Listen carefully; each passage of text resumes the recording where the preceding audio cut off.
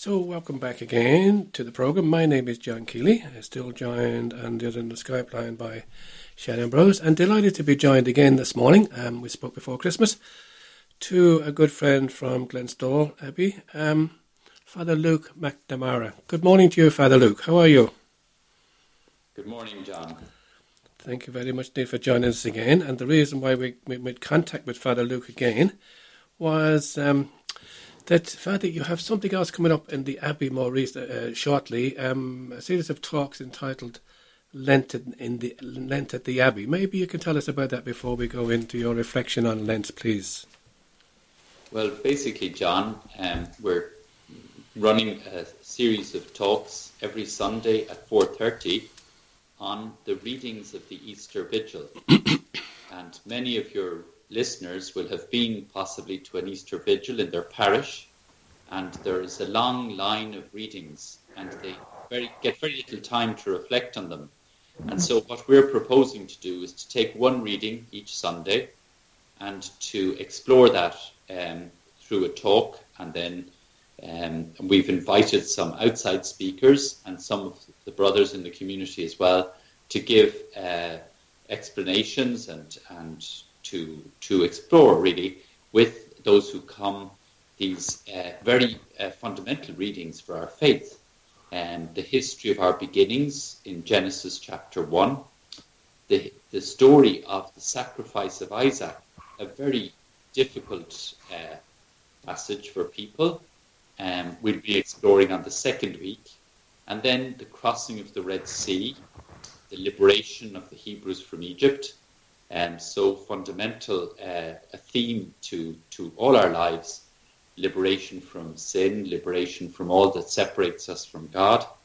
And then some lovely passages in the later prophets where we speak about the discovering God in the desert in Isaiah, and then more on Isaiah in the penultimate week, and then finally we'll move to Ezekiel and the wonderful valley of the dry bones where people come to life, and the water and the new water of life as well that Ezekiel speaks about. Many of these themes, of course, will link with baptism, which we celebrate at Easter. And so, in a sense, it's an opportunity both to better understand the Easter Vigil, but also to better understand our baptism. And that's why we're looking at these readings in particular, because in any given parish, a priest has very little time after all these readings to speak on any of them, and generally they speak on the gospel. So it's to give people an opportunity to explore these readings, which they wouldn't normally get to hear about, and yet they're so central to our faith. They've been specifically chosen for the Easter Vigil, for this, the most holy of nights in the Christian calendar. These readings are chosen for a reason, because they're so crucial to our understanding of our faith. And so that's why we're giving them such special attention this year. It is hoped as well afterwards that we'll compile these talks and have them in a book, and we'll hopefully get that published sometime next year, so in time for next year's. So if you missed the talks this year, you might be able to read the book for next year. Thank you for that, Father Luke. Now, they start next Sunday, the 18th of February, I think it is, and right the way through to the 25th of March. And they take place in the 4:30 each Sunday in the Glenstall Abbey Library. That's right. They take place in our library at 4:30, and they run for about an hour. And then afterwards we have tea and coffee. And then people often opt to stay for the sung Vespers on Sunday, which are very solemn and very beautiful. So that's been the pattern that we had for Advent, and we repeat that pattern now for the talks in Lent. Mm-hmm. Thank you for that, Father Luke. Now, we'll certainly keep on reminding people each week on the programme of the Progress Weeks and maybe what's been emphasised the following Sunday in your talks. But as well as letting us know about that, Father Luke, you also very graciously said that you give us a reflection on Lent this year. Where would you like to start with that? Well, I suppose the first thing that one might say about Lent is, why is it long? And where does it come from, this period? And it's quite a long season to lead into Easter, and it's really due to the importance of Easter.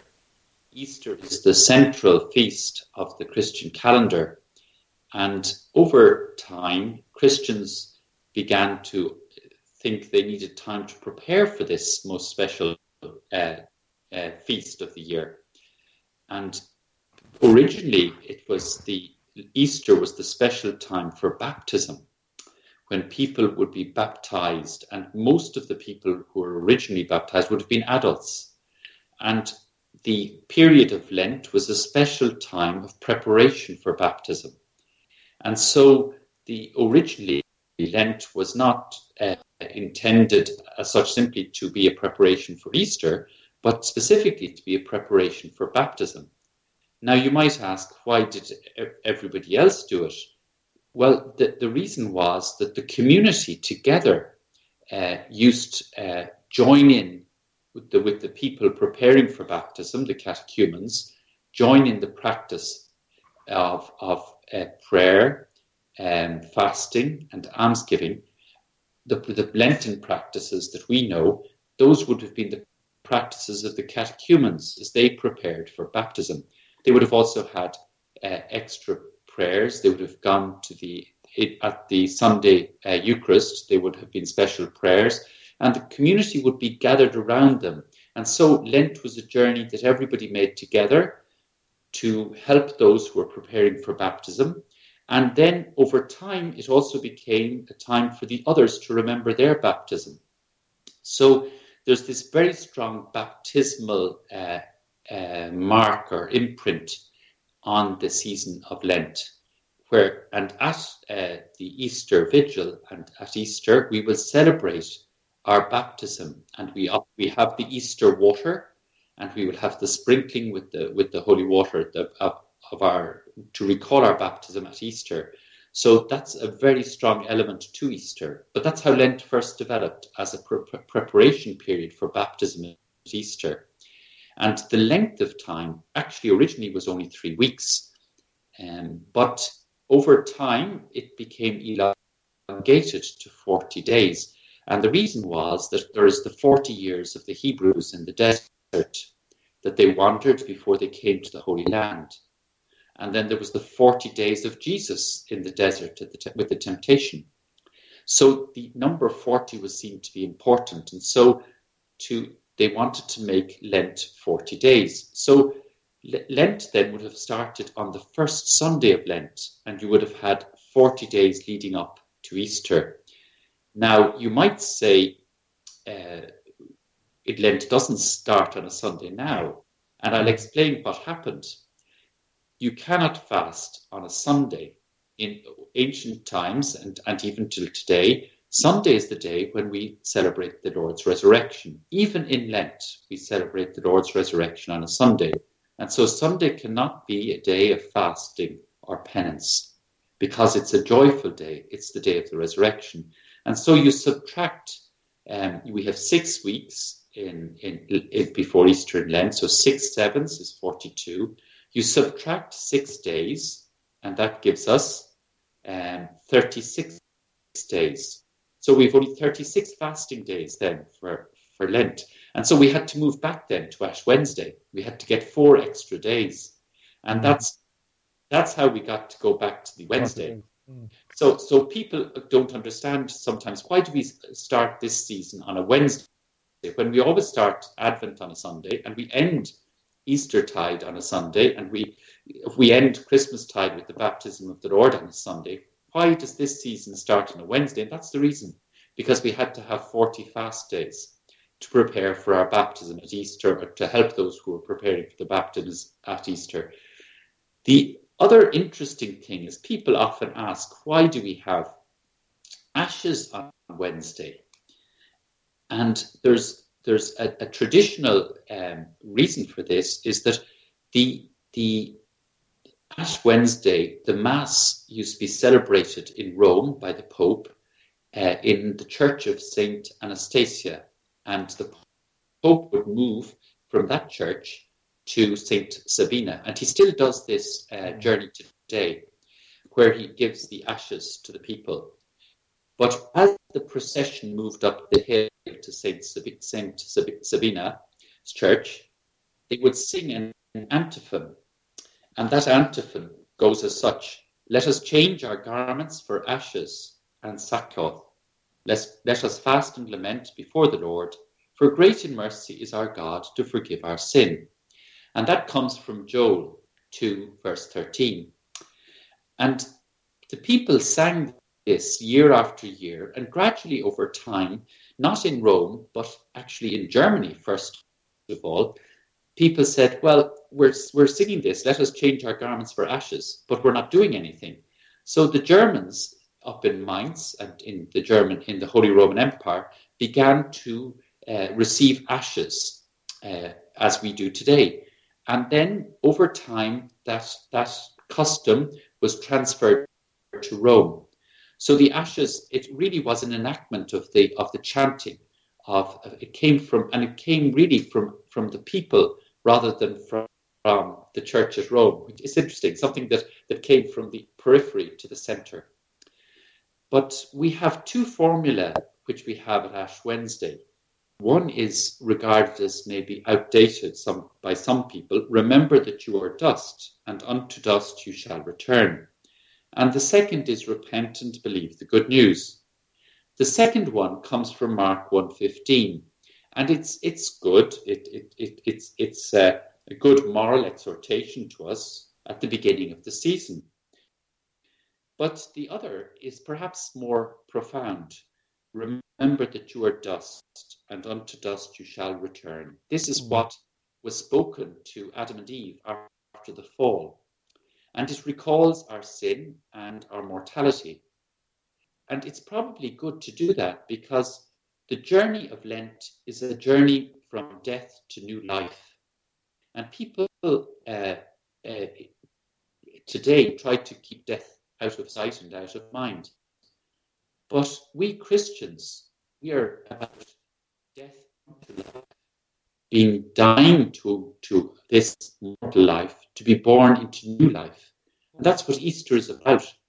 And in a sense, we can't receive the new life at Easter unless we put aside the attachments that we have, the attachment we might have to this life. And so that prayer, remember that you are dust, and unto dust you shall return, I think really puts us into the mood for Lent as a time of preparation to receive the new life at Easter. And it's a wonderful emphasis of what we get through baptism. Our baptism, we die with Christ, but to be born into new life, new and everlasting life, life that is not limited to here on earth, but to be eternal and to be with God. So that is really this wonderful vision. And I think the more traditional formula is perhaps one I would favour, because it connects with really where we're at in our lives. We realise that we are mortal. We realise that we are destined to die. But through that, we also, and through recognising that, and through coming to terms with that, we better accept the new life of Easter that has already been offered to us in our baptism, and which we will celebrate anew when Easter comes. The three practices that we have at Lent are, in a sense, there to help us in this. Fasting, that is the first of them, it's really to remind us that we don't live on bread alone. We don't live on all that we get in this world. We depend on God and God's gifts. And the traditional notion of fasting was that it should be done together, not alone, but also that the benefits of your fasting, all that you could save up, wasn't to be saved for a rainy day or to buy some outfit, but rather to be given in alms to others. And fasting is about setting ourselves up in right relationship with ourselves and with others through the almsgiving. And then prayer is the link between those two practices, which sets our relationship at right with God. So really, Lent is a time of making our relationships, repairing our relationships, or settling them into where they should be. The relationship with ourselves through fasting, the relationship with others through almsgiving, and the relationship with God through prayer. So it's really about finding our place in the world again and before God. So, Father Luke, could I ask you a question there? It's just an interesting comment you made at the start there about the fasting. You said we shouldn't do it alone. What exactly did you mean by that? Basically, the practice of Lent is a communal practice, and households would fast together. And it wasn't that you would have a competition to fast by yourself. So unless there was somebody sick in the house, the practice was that the limitation on the meal would be shared by all, and that there wouldn't be a separate diet for one and not for another. And we make the journey to Easter as a church together, because we're baptized into the church together. And there's this idea of church as well, also in the almsgiving, what we save through our fasting, we don't hold for ourselves, but we give to others and to those around us. I really think that this idea is lost today, because many people fast to become slimmer, or fast to become better looking, or fast for other purposes. True fasting is really always looking out, not just to oneself, but to others, and passing on benefits to others as well. It's an interesting point that you make, because over the last number of years, I have lived in majority Muslim countries, and obviously under Islam, they have a period of fasting as well, which is the season of Ramadan, and that's something that has struck me very much, observing it as an outsider or as a visitor to those countries, is that the breaking of the fast, which is a much tougher fast than we do. There's no food, there's no drink for the entirety of the day from sunrise to sunset, but it's very communal. You will have families, you'll have communities that will come together to break the fast, the iftar at the end of the day. And like you said as well, then like that, there's that echo as well of the almsgiving, to give to those that are not able, that are in need. And like you said as well, it's very much an outward, an extra approach to the building of the relationships.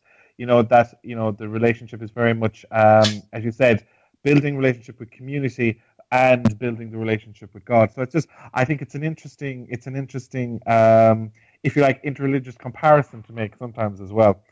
But yes. Sorry, you were saying. Go on. Sorry, you were saying.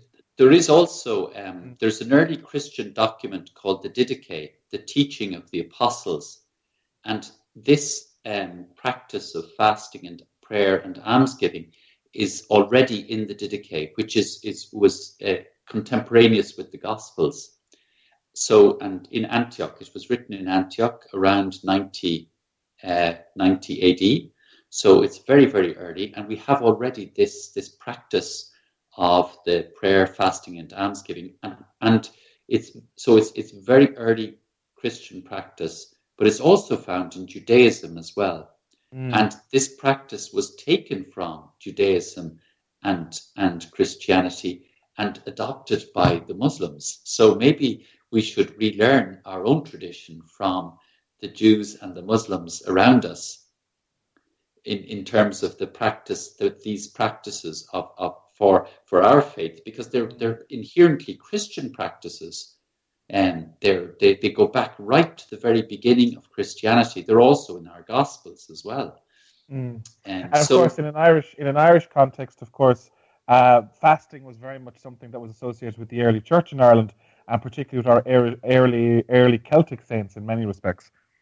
Absolutely, and we have a very strong tradition from the early Irish church before the Normans would have arrived. We very much had that what I would call more Eastern approach to prayer, fasting, and almsgiving, and the more collective approach. In fact, it's more that it might have changed a little bit with the Normans, and then much more with the Enlightenment and with the Reformation. But so I suppose for listeners, I think the other emphasis I would like to make about Easter, one was that we remember our baptism, and of course, what is baptism but being dying and rising with Christ? So it's the death and resurrection of our Lord, which we celebrate at Easter, which is the kernel of our faith, but which is also into which we are baptized. So Easter will be a passage for us from death to life, and to prepare for that, we have this long period of Lent, which is really a gift to us. And we don't have all that many Lents in our lives. We only have a limited number, but it is a privileged time. And there's a lovely line from the prophet Hosea, and where God speaks of Israel as being unfaithful and having gone after other gods. And he says, I will lure Israel out into the desert. I will woo her once again back to me. And this period of Lent is a time for us to allow ourselves to be wooed back to God. And there are lovely readings at this time of year, just to allow ourselves to be wooed back to God, and to find that there's an open embrace, a warm bosom ready to receive us. That reminds me of a number of years ago. We had Father Micheál Liston on the program, and Father Micheál, like you're doing on today's program, Father Luke, he gave us a reflection on Lent, and he used a wonderful expression. He said, the joyous season of Lent, or the joyful season of Lent, which isn't something, I suppose, that many people would associate with Lent. And you're after reminding us there, of course, again, that it is leading up to that great joy at Easter, and particularly for the resurrection, and the reminder to us that it's an opportunity, as you said, to rediscover, to take the time out to rediscover our relationship with God over the 40 days. Now, unfortunately, we've come to the end of this particular section of the program, so we have to take a break, John. Is that not so? That's right. Now, at this particular stage, we have to go for a bit of music, have a break, and then come back. And Father Luke's going to stay with us, because we're going to continue with the program and continue to read and reflect on the Word of God in the Gospel for today. But in the meantime, this bit of music we'll play to go out this section. It's by Emmanuel Community, and this one is entitled "The Lord is My Light." So let's hear this.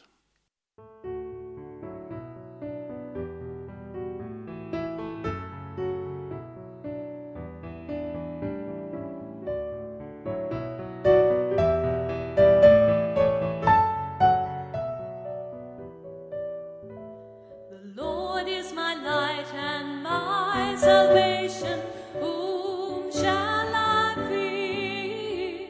The Lord is the stronghold of my life, no one shall I fear.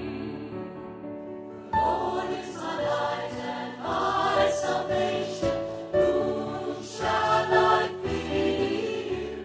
The Lord is the stronghold of my life, no one shall I fear. Though darkness may fall on